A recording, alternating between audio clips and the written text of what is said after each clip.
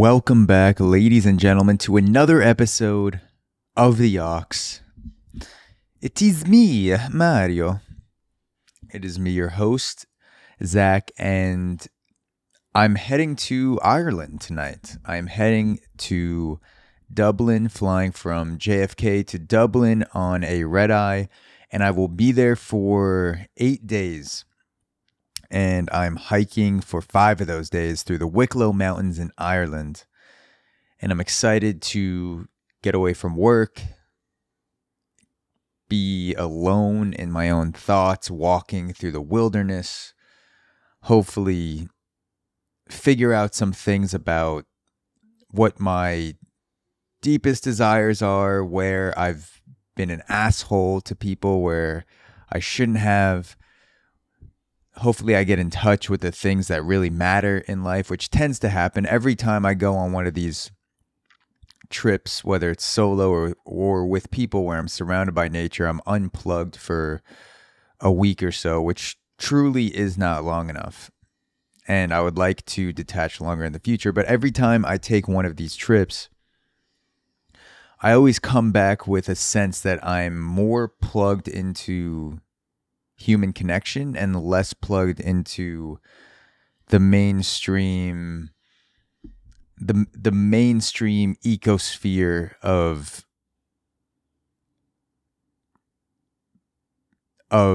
business desires, of making money, of being seen as an important person.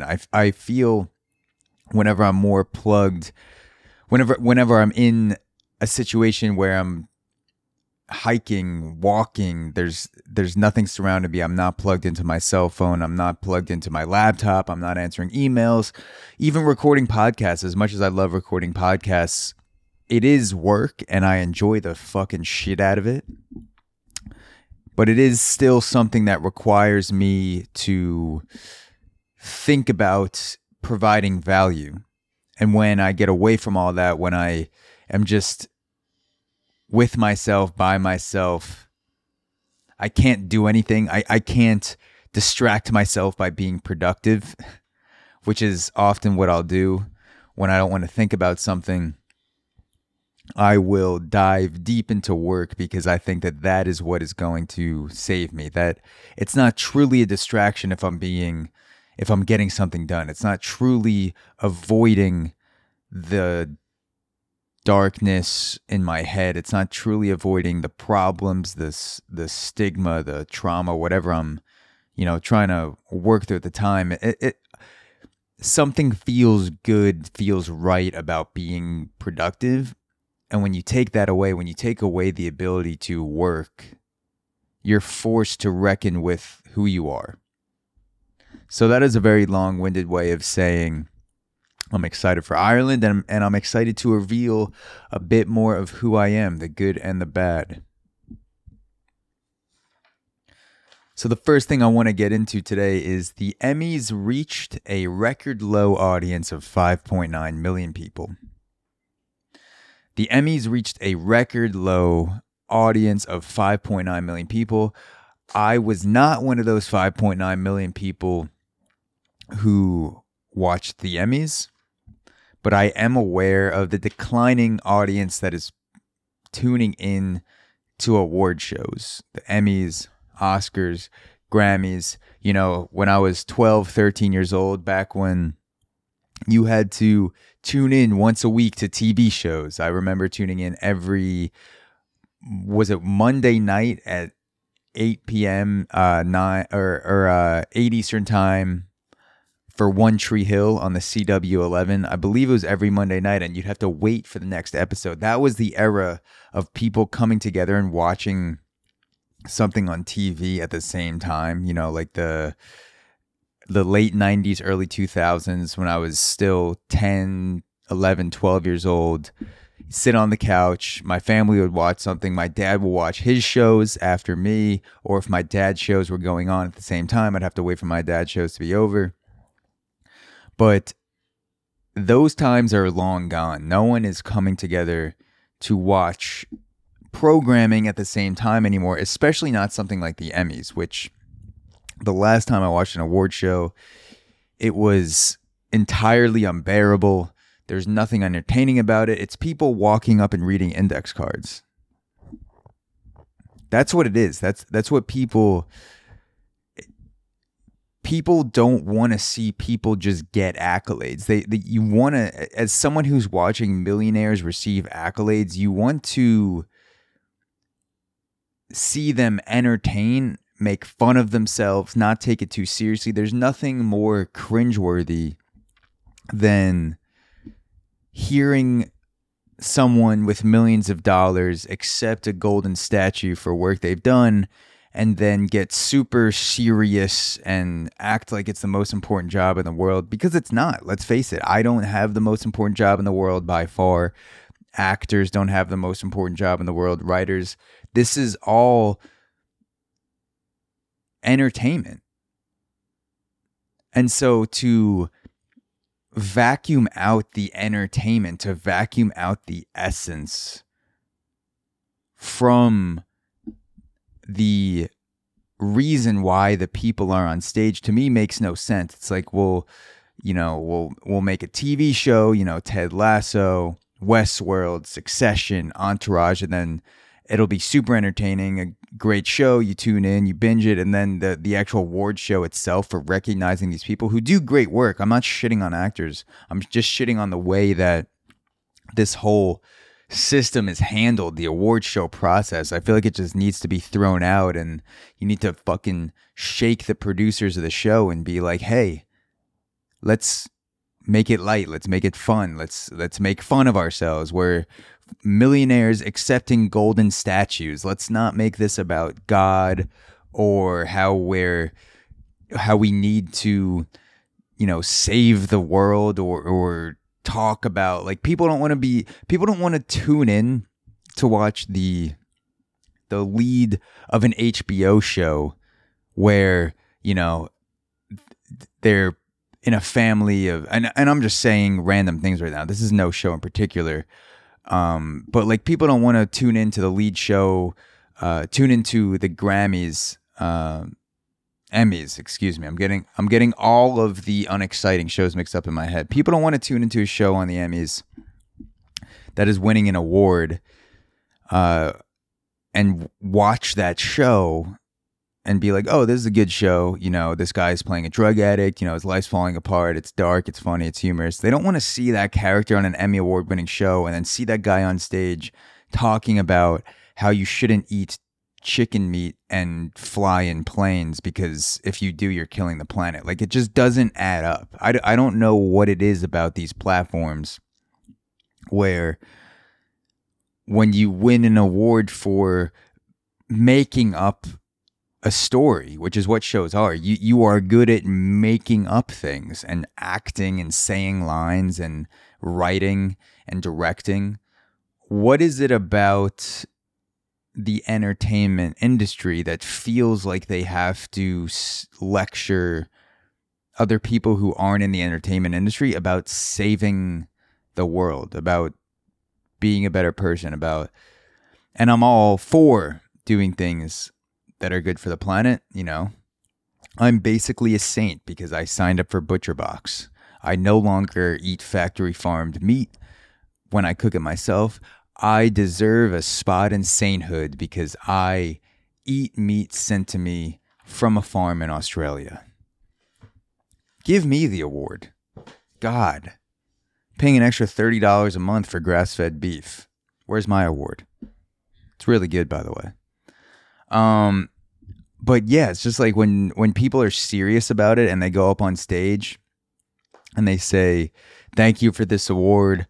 Also, we're destroying the planet. I just tune out. I'm just like, what is this? Like, why is this not an extension of the entertainment that you became famous for, that people are paying you a lot of money for? Why are we just completely detaching from that to give awards? It's like this sick dystopian vibe to it. But let's get into the meat of the article, the grass-fed meat of the article. So the Emmy Awards hit a new low in viewership on Monday night, with its estimated audience of 5.9 million people, even smaller than the COVID-19 disrupted ceremony 2 years ago. The Nielsen Company said that the ceremony honoring the television's best work, where Ted Lasso was named Best Comedy and Succession Best Drama, was down from the 7.4 million people who watched it in 2021. Usually shown on a Sunday night, the Emmys were shifted to Monday to make way for NBC's first Sunday night football game the night before. It couldn't escape football, however, since it competed against a tight Monday night football game. The Emmys were hosted by Kenan Thompson of Saturday Night Live.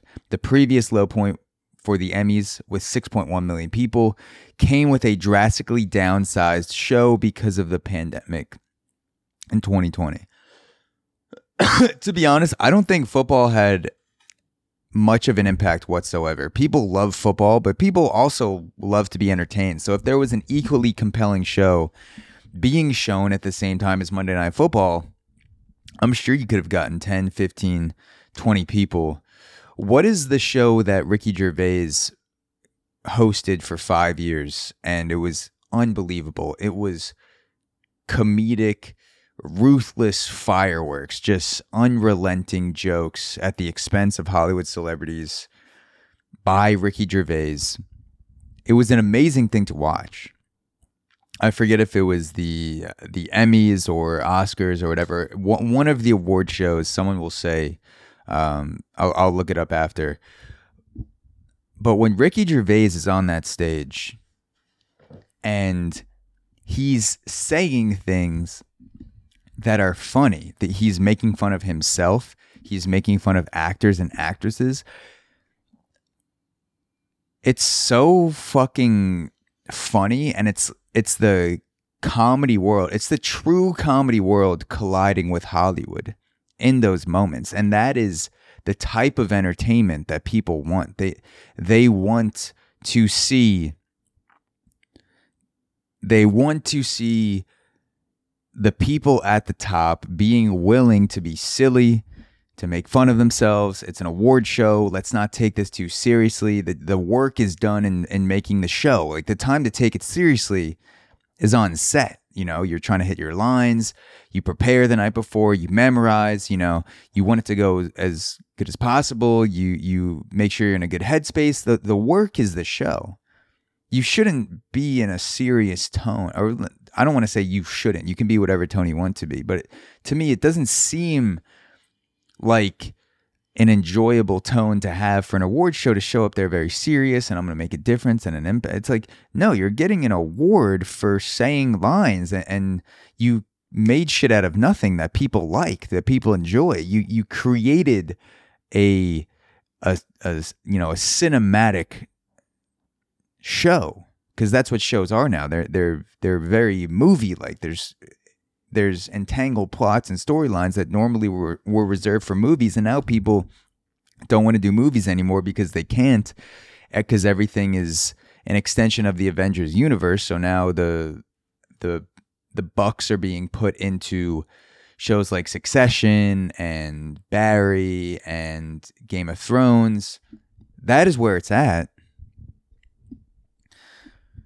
And to go back to Ricky Gervais, people want to see that made fun of. They're not tuning into the award show to be told what to do, or for the seriousness of the tone that is required to on set or show up for work, or the discipline of everything that goes into creating a show from start to finish, from scratch. That must be unbelievable. And I have a lot of respect for the people who are involved in that process and who day in and day out work on making something from scratch that is in front of our eyes, and we just kind of sit down on the TV, on the couch, and it appears on TV, and we pay $10 a month for it, and we don't really think about too much how it's made, but it takes a shit ton of work from hundreds of people just to make one season of a show that you enjoy. And then the award show, when Ricky Gervais is on stage, he lets that all go. He's just like, the work is done. Let's just fucking say what we don't get to say when we're saying lines written by other people. Let's just make fun of ourselves. Let's just have, some just ruthless jokes at our expense. We're all rich here. We're all celebrities. We live in Hollywood. We have houses in the hills. Let's just have some fun. And that is the vibe that got record numbers of people to tune in to Ricky Gervais, because he's a truly funny, just hilarious comedian, not only on the stand-up stage, but when he's hosting. He's so good at it. He's so good at saying harsh things, but almost with like a light air of disconnect. Like he's saying just unbelievable things about people in Hollywood being friends with Epstein, which is true, and about Harvey Weinstein and Ronan Farrow. It talks about Leonardo DiCaprio dating people who are, 22 years old. There's one joke that I love where he says, Leonardo DiCaprio, or Rick Gervais says, once upon a time in Hollywood was so long that by the end of the premiere, Leo's date was too old for him. And he makes another joke about, Jeffrey Epstein. I forget exactly what that joke is, but people in the crowd, their faces are just... There are two moments that I remember well from Ricky Gervais telling jokes while hosting the award show. One is Adam Driver cracking up. I believe it was at the Leonardo DiCaprio joke. He's laughing. You could see Adam Driver is willing to laugh at these jokes, and they're funny, and I'm laughing too. And then the camera pans to Tom Hanks, and he's just blank slate, like looking at Ricky Gervais, like, how could you be saying this? You're what type of human being are you? How are these words even coming out of your mouth in sequence? And those are the two edges of the room. And Adam Driver represents more of the person at home where you're like, this is fucking hilarious. And Tom Hanks is more of like, I'm the celebrity. I don't know if I can laugh at this. My job depends on me having the right views. And Ricky Gervais is coming in and saying all these things, and it's can I laugh? Can I not?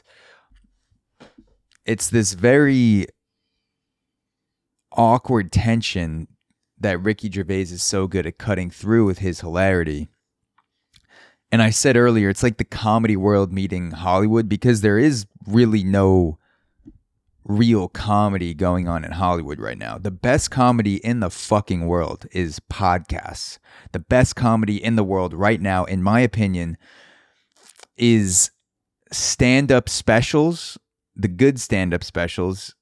I'm not talking about just stand-up specials in general, because it used to be an honorable thing to be given a special. Now there's, 24,000 specials on Netflix, and the brand has become diluted, which is why part of the reason why Netflix is not doing as well, but like really good specials that are out there on YouTube and Netflix, Out to Lunch, Mark Norman's on YouTube. He also has specials on Netflix. Tim Dillon's on Netflix, which I never thought would happen.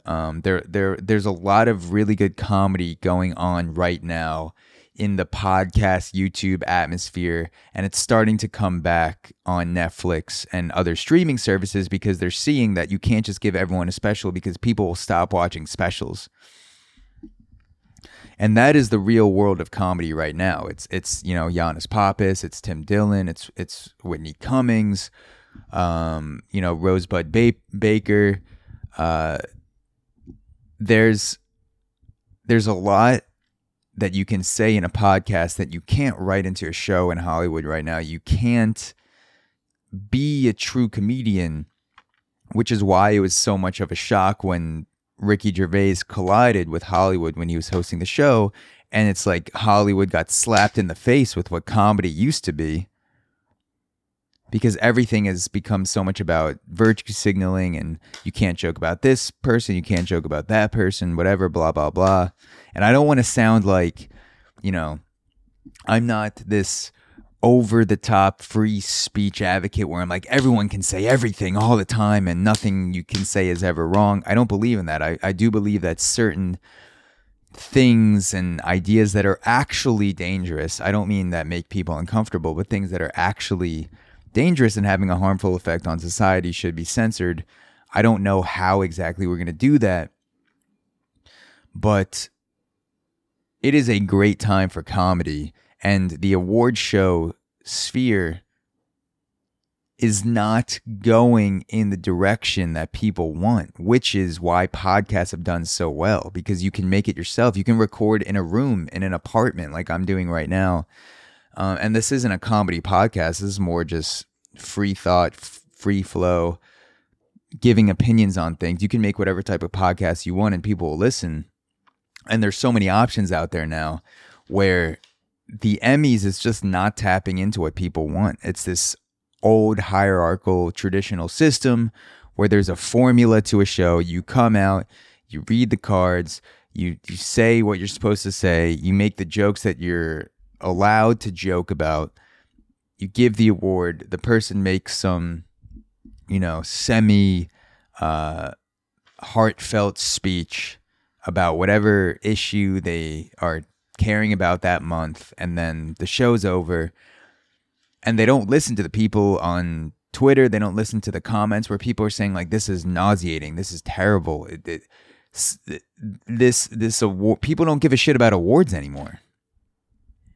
I don't remember the last time that I chose to watch a movie or chose to watch a show based on it winning an Oscar or winning an Emmy, winning a Grammy. It used to have meaning. It used to be when you walked into Blockbuster and you saw something on the label that said Oscar nominated in 2013, whatever it was, you'd look at that movie and it would stand out and you say, oh, like that's, that must be a good movie. Now it's become so diluted and so disconnected from the desires of cultural entertainment that I don't care. I couldn't tell you who won Best Picture the last 8 years. Like, I don't know if I could name a single Best Picture or Best TV show, or it's just all word of mouth. It's also marketing how the show looks when you're surfing through the streaming apps. But if these shows want to come back, they have to tap into what they were doing when they made decisions like having Ricky Gervais host. I believe it was the Golden Globes. It just popped back into my head. The Golden Globes hosting Ricky Gervais hosting the Golden Globes. It doesn't have to be exactly that, but you have to make decisions that are in line with, people want to laugh, they want to have a good time, they want to keep it light, they want to be entertained. The show can't just be, let's focus on the accolades. The accolades are almost the aftermath.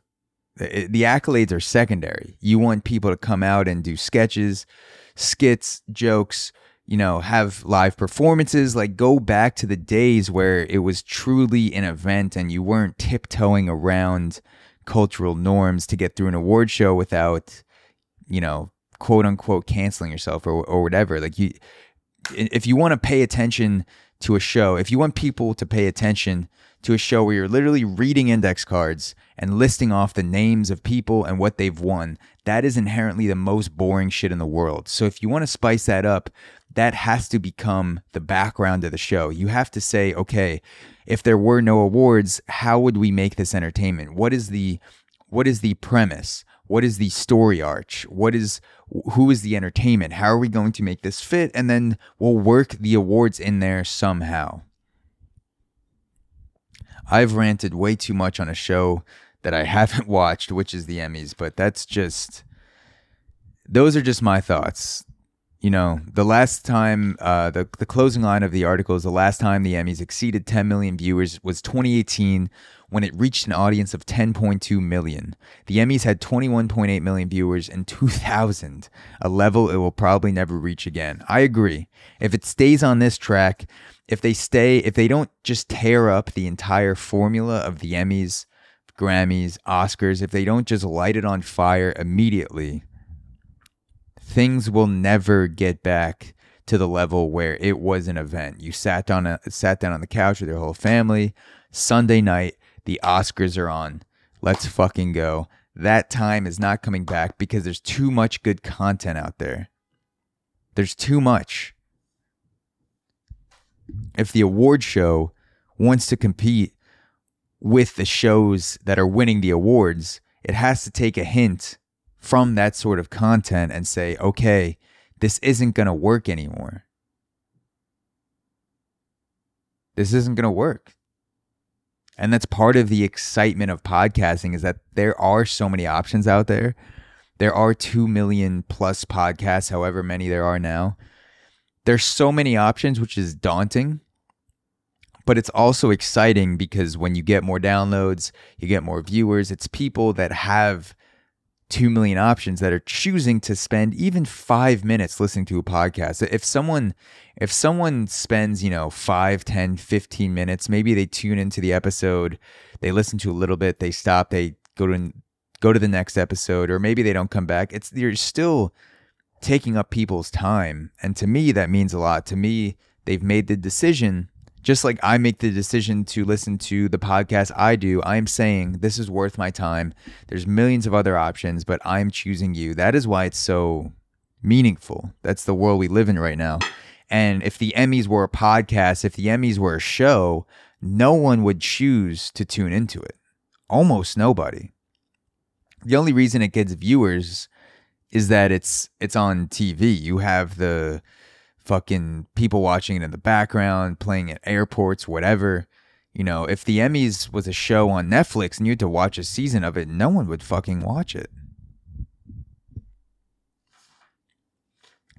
Speaking of content, I watched the movie Jennifer's Body last night. Jennifer's Body with Megan Fox and Amanda Seyfried. And I had heard some good things about the movie. I know that the movie has horrible ratings, which I looked up after. I didn't know that it was, 40, 50% on Rotten Tomatoes or whatever it was. But I'd heard good things about Jennifer's Body. I was looking for a movie to watch with my girlfriend, and we landed on it. And I didn't expect to watch the movie and like it as much as I did. I was watching the movie and I thought, okay, this is about a girl in high school that was assaulted as part of a ritual sacrifice, and she's now a demon luring in guys, eating their guts for strength. She's a gut-eating demon.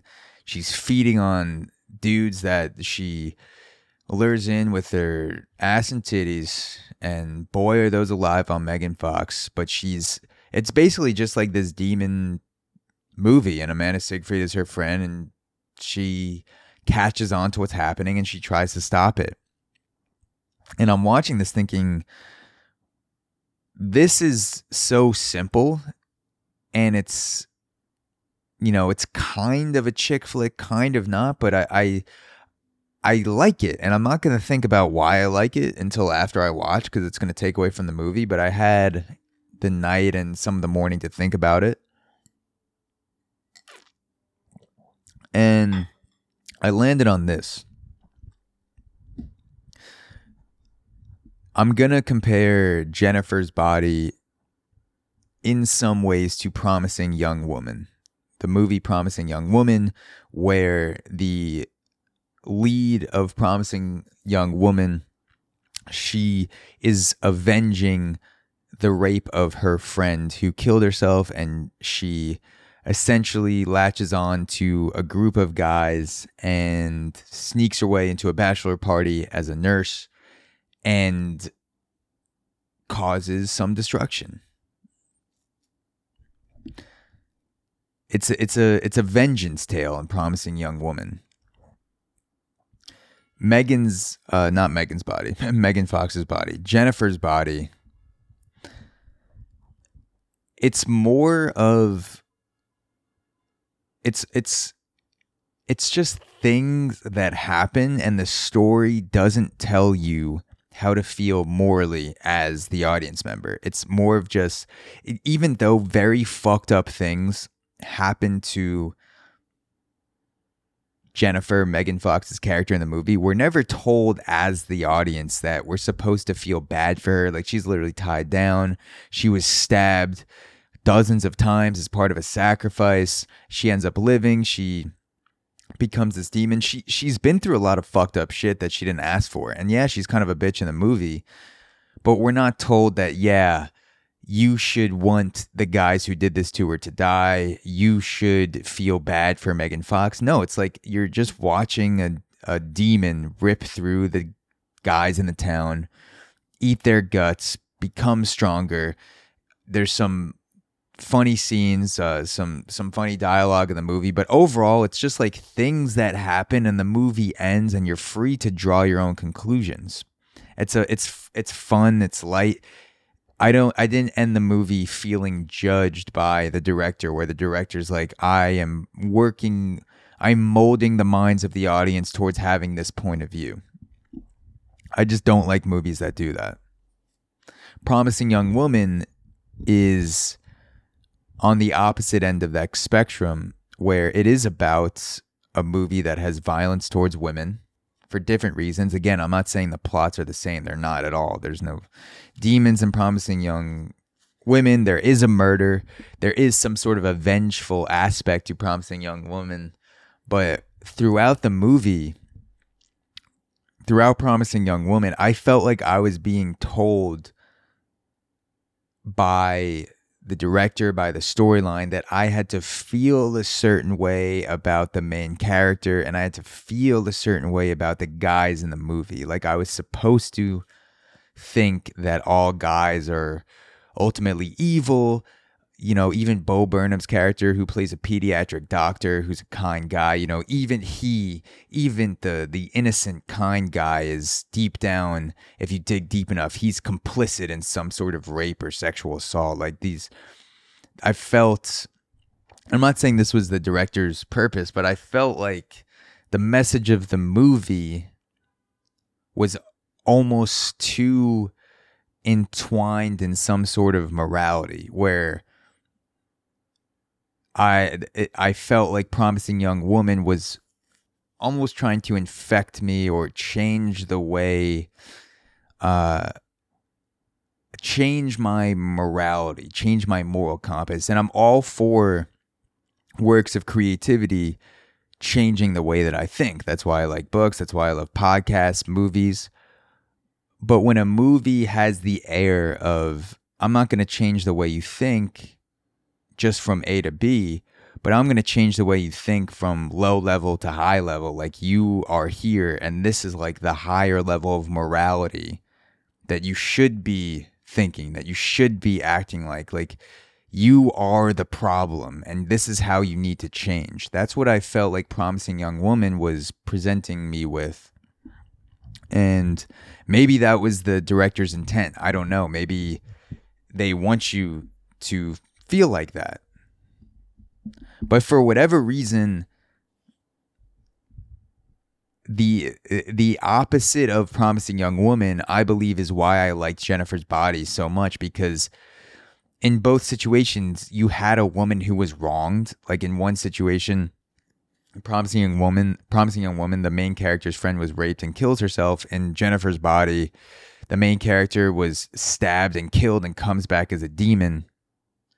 But in Jennifer's Body, I didn't feel like I was being told that Megan Fox is, you know, eating these guys' guts because this is like some sort of vengeance for her being wronged by men. It was just like, she's a demon, she's doing things, and however you want to take it, you can take it. You could take it as it's some sort of, you know, female empowerment. You can take it as she's just a demon, but we're leaving it up to you. We're not going to define the moral message of the movie.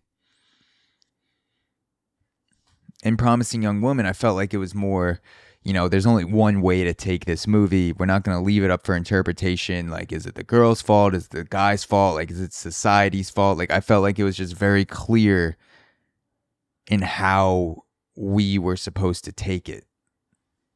And again, I'm speaking for me. I'm not speaking for everyone. Of course, you could have a totally different view on Promising Young Woman or Jennifer's Body. But I miss the days where, and this kind of goes back to the Emmy discussion and like how there's so many different styles of entertainment now. But like, I miss the days when movies could just be movies and they were, you know, fun or dark or in between. Got some phlegm there. Yeah. But yeah, I miss those days when movies didn't feel like they were judging you. And there are still great movies that come out, but now time and time again, I feel like I watch movies or shows that almost, they have the feel of, we're going to tell you how society is and who the problem is and how they have to fix it. And there's this air of, we're better than you and we know the way. And I like when movies, you know, personally, they change the way that you think, they change your perspective, but they don't do it from a moralistic standpoint. They present you with other ways of thinking.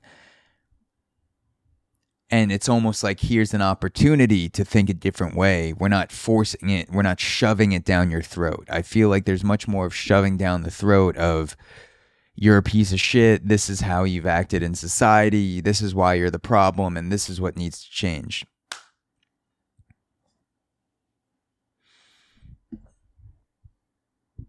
So that is just something that I thought about after finishing Jennifer's Body, after like, why do I really like this movie? It's simple.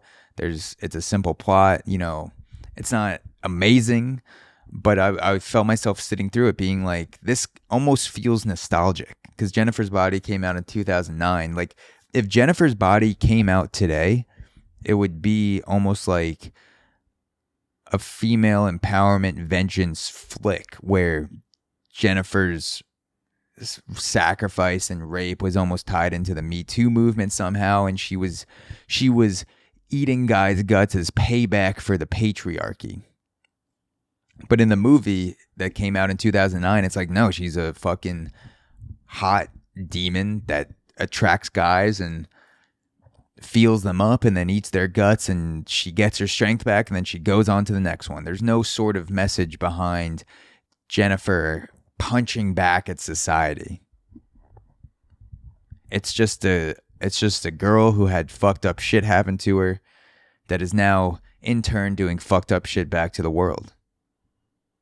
And you can take that however you want. So I like the choice. I like the openness of directors and films to present you with ways to think without, you know, plunging it down your ethos and saying, this is the view that you should have and this is the view that we need to move forward as a society. It's like, no, this is just what I think, and this is the movie, and this is what happens, and now you're free to have your own interpretation. Maybe you agree, disagree. I feel like there's too much of a forceful way of manipulative thinking where creatives are almost, it's like there's a lot of creative works that try to get you to think a certain way in a way that seems forced. It's like, what are you trying to really say?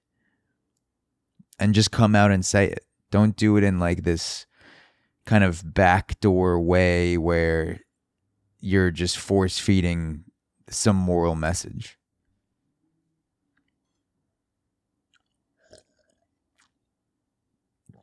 Water sip. Okay, I want to end off. And by the way, we'll see what I'm able to do when I get back from Ireland. I get back the 22nd, so there may not be an episode next week on the Aux. I do have guest episodes that came out on the Auxoro podcast that you can search for. while I'm gone. If you want something to listen to, I know there are millions of other podcasts out there, but if you wake up and you find yourself feeling, I need to hear that voice. I need to have Zach's voice running through my head to make it through this day. I need that in my life right now. Yeah. Check out the Auxora podcast. Other episodes of this podcast. Again, I'll probably be back the week after that, possibly late next week or weekend. Or also look up new podcasts, discover, check out. I've been listening to Kill Tony, which is my favorite podcast right now, where people go up and they do stand-up and Tony Hinchcliffe critiques them in hilarious ways. So check out Kill Tony. Highly recommend it. I want to end off this podcast by talking about a quote from Madeleine L'Engel. That's Madeleine, L'Engel, who is an author. She wrote over 60 books, very prolific, award-winning, and she has a quote about inspiration. And that quote is, "Inspiration usually comes during work rather than before it." Madeleine L'Engel. Inspiration usually comes before work, inspiration usually comes during work rather than before it. Inspiration usually comes during work rather than before it. This is true for me today. I had a lot on my mind with work and preparing for the trip to Ireland, checklists, making sure I got enough clothes where I'm not going to, freeze to death in the mountains, even though it's September and I'm probably overpacking. But I have all these things just running through my head. And I thought, I'm not in a headspace to record a podcast right now. So I'm not going to do one today. I don't feel inspired. And about 10 minutes into this podcast, it's hard for me to judge my own podcasts. Maybe you think it's great. Maybe you think this was a shitty one. I don't know. That is up to you. But about 10 minutes into this podcast, I did feel a switch flip where I felt inspired to keep going. And I did not feel that 10 minutes prior to the start of recording. I only felt that once I started recording. And that is, this quote to me is possibly the most important lesson that I've learned as a podcaster, as a creative, as a writer. That you should not let the way that you feel, whether you feel uninspired or sad or excited, depressed, ticklish, whatever you feel like before you start doing the thing you do, don't let your present mind state trick you into thinking that you're not going to be inspired at some point during the production process, whatever it is that you're creating. It's like a false flag that your brain plants in the ground, and it says, this is how you feel today, this is how you feel right now, this is how you're always going to feel, so what you're about to do is not worth it. And every single time I start recording a podcast, every single time I start sitting down in the morning and writing and I don't feel like it. Some days I do. Some days it's so easy. I feel like recording. I feel like researching. I feel like, preparing topics and questions for an episode. I feel like thinking, writing, whatever it is. It's easy. And then other days I wake up and it's not so easy.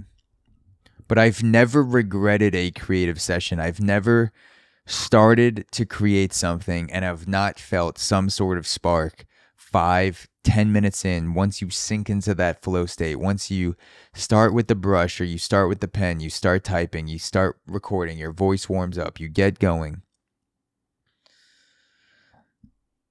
It's like you have to get through this initial wall of a little bit of effort, a little bit of work before the work starts to compound on itself in the moment. It's like this in the moment compounding effect where you're not struggling for the words anymore. You're not struggling to, it's like waking up almost. You don't want to get out of bed. You eventually, you have to get out of bed every single day unless you're bedridden for some reason. But even mentally, you're still, if you're You have the mental capacity. Even if you're lying in bed all day, you're waking up, you're getting ready, you're thinking about things, you're getting out of that slumber state of still dreaming, slightly delusional. You're in reality, you're not. Once you put your feet on the ground and you stand up, you get past that wall and you start to feel more awake and awake and awake. And then 30 minutes into your day, you don't even recognize that half dream, half reality state anymore because you're fully in reality. It doesn't feel like you're fighting to keep yourself in reality. But when you first wake up, you're fighting to get yourself out of bed. You're fighting to be in that reality. You're fighting to step out of the dream state into the wakefulness state. And I felt this on more of a sharp plane recently, like more of a sharp difference, because I started using an app that gives you physical challenges in the morning to shut off the alarm. So for me now, in order to shut off my alarm, and it's really loud and really fucking annoying, which is great because my alarm used to be Sunset Lover by Petite Biscuit, which is an amazing song, one of the best songs I've ever heard, but it's not a good song to wake up because you can listen to it over and over again just lying in bed feeling peaceful. I needed something to kick me out. So I downloaded this app called Alarmy, and that app prompts me to do 10 squats, 10 bodyweight squats to get out of bed every day. And only then, and it senses the phone going up and down. So in theory, you could cheat it by just moving your hands, but I don't. I keep it tucked into my sides. And every morning I wake up and I feel like, fuck, like these squats aren't going to do anything. My alarm's going to shut off and I'm going to feel like I'm going right back to bed. And then I do the 10th squat, and around the 7th or 8th squat, I feel myself literally waking up. And by the time the alarm shuts off and it unlocks, I don't have this urge to go back into bed like I used to. I don't have this urge to turn off my alarm and then sit on the edge of my bed. And so just diving into the physical activity flips this switch in my brain. It's almost like diving off the deep end into reality from the dream state. It's like it's this more clearly defined waking up process, which I love now. And I dive straight in, and once I'm in the water, I stay there, and it becomes easier to navigate the water the longer I'm there. To me, that's like the creative process where sometimes I don't feel like starting, and my mind tries to trick me by saying, all right, I need to do all these little things before. I need to prepare. I need to clean. I need to get myself in the zone before I start creating, which is the biggest bullshit ever because it's just a distraction. You're not going to get in the creative zone before you start actually creating. And that is the fuel for so much of my procrastination. It's that I feel like I need to get myself into a state. It's like, no, just accept whatever state you're in, whether it's sad, happy, calm, depleted. Just accept it. Start your freedom timer, whatever you use to lock in for an hour and a half, which is what I usually do to write. And you just start writing. You work with whatever state you have. You just dive in. You don't give yourself a chance to go back to bed. Trying to get into the zones, telling yourself you need to do all these, like, I need to warm up and I need to take deep breaths. And you may do some things. I do, I kind of just take a couple deep breaths and lock in. I really do all my meditation stuff in the morning before I start. But right before I start writing, it's like, all right, set the timer for 1 hour, whether I write 5 words or 5,000, I'm going to put out what I have. I'm just going to dive into the deep end. And through that, just more sharp, clearly defined, I'm awake now, I'm creative now, that always shakes me into some sort of creative flow state. It doesn't start before it starts during. Inspiration usually comes during work rather than before it. So if you are flummoxed about creativity, if you're flummoxed, if you're feeling confused, or you're feeling uninspired, that is totally normal. It is totally normal to sit in front of a laptop, to sit in front of a piece of paper, an easel, whatever it is, and feel like you're not creative, to feel like you don't have it in you today to make something good. And that is a trick. That is your mind playing tricks on you. That is the resistance, as Stephen Pressfield calls it. I promise once you jump in, it will start to change. It's not immediate. Sometimes it takes me 2 minutes, sometimes it takes me 20, but you will reach a state where you don't feel like you're fighting to be creative. And that only happens with starting. You have to start to shake off the dream state. You have to start to shake off the uninspired state. Because it's not the first squat that makes me feel awake when I get up in the morning. It's like the 5th, 6th, 7th, 8th. And then there's nowhere else I want to be. I promise you, I can't promise it's going to be your best creative performance, because what does that even mean? But I will promise that if you jump in 10, 20 minutes into an hour and a half session, at some point during that session, probably in the beginning, middle, you will not feel like you're battling the resistance anymore, and you will feel like there's nowhere else you want to be right now. Like, of course I'm writing. Of course I'm podcasting. Of course I want to do this right now. I'm not forcing myself to sit down. I want to do this. I want it to flow out of me. It's not perfect. Nothing is. And that's not the point. The point is I'm here right now doing the work, getting inspired by the work. So thank you guys for listening to this podcast.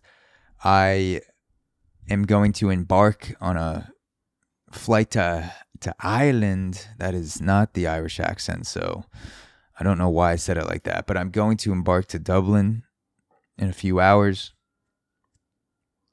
and I will report back probably on the next podcast when I record that, whenever that is, about my experience, and hopefully I'll feel a bit more inspired from the journey. But even if I don't, I'm going to record it anyway. So I deal with all that shit all the time, and I record multiple podcasts a week.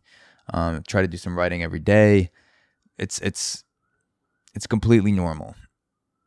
It's completely normal to feel that way. So thank you for listening. I hope this episode can give you some small burst of inspiration or joy for the week.